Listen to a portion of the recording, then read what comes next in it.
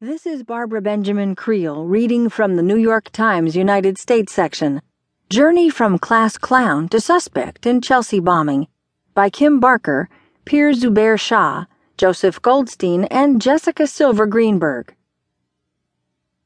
If there was one child Muhammad Rahami had to worry about bringing shame upon the family, it was Ahmad. In the 5th grade, his teacher complained to Rahami that Ahmad acted like a king in class.